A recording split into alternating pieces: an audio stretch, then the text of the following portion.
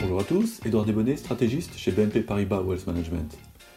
Les cas de Covid en Europe ont atteint un sommet la semaine dernière et maintenant la deuxième vague s'abat sur les États-Unis, mais l'intensité est atténuée par certains États grâce à des mesures de restriction.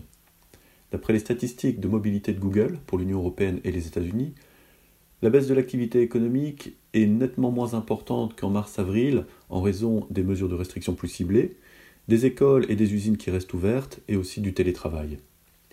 Actuellement, l'économie oscille donc entre la faiblesse économique à court terme et les bonnes nouvelles que sont les vaccins et la réouverture de l'économie à moyen terme.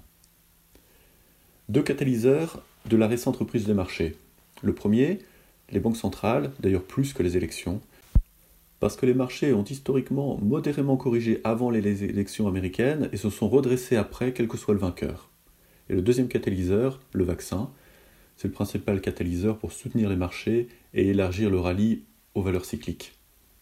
Alors que faire maintenant ? Les dernières enquêtes menées auprès des gestionnaires de fonds indiquent que les niveaux de cash ont chuté après le fort rebond des marchés.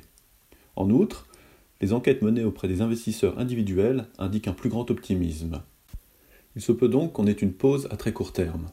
On pensera quand même à profiter de tout mouvement de volatilité du marché pour continuer à accroître les positions en vue de la mise en place du vaccin, de la reprise et de la relance en 2021. Merci et bonne semaine.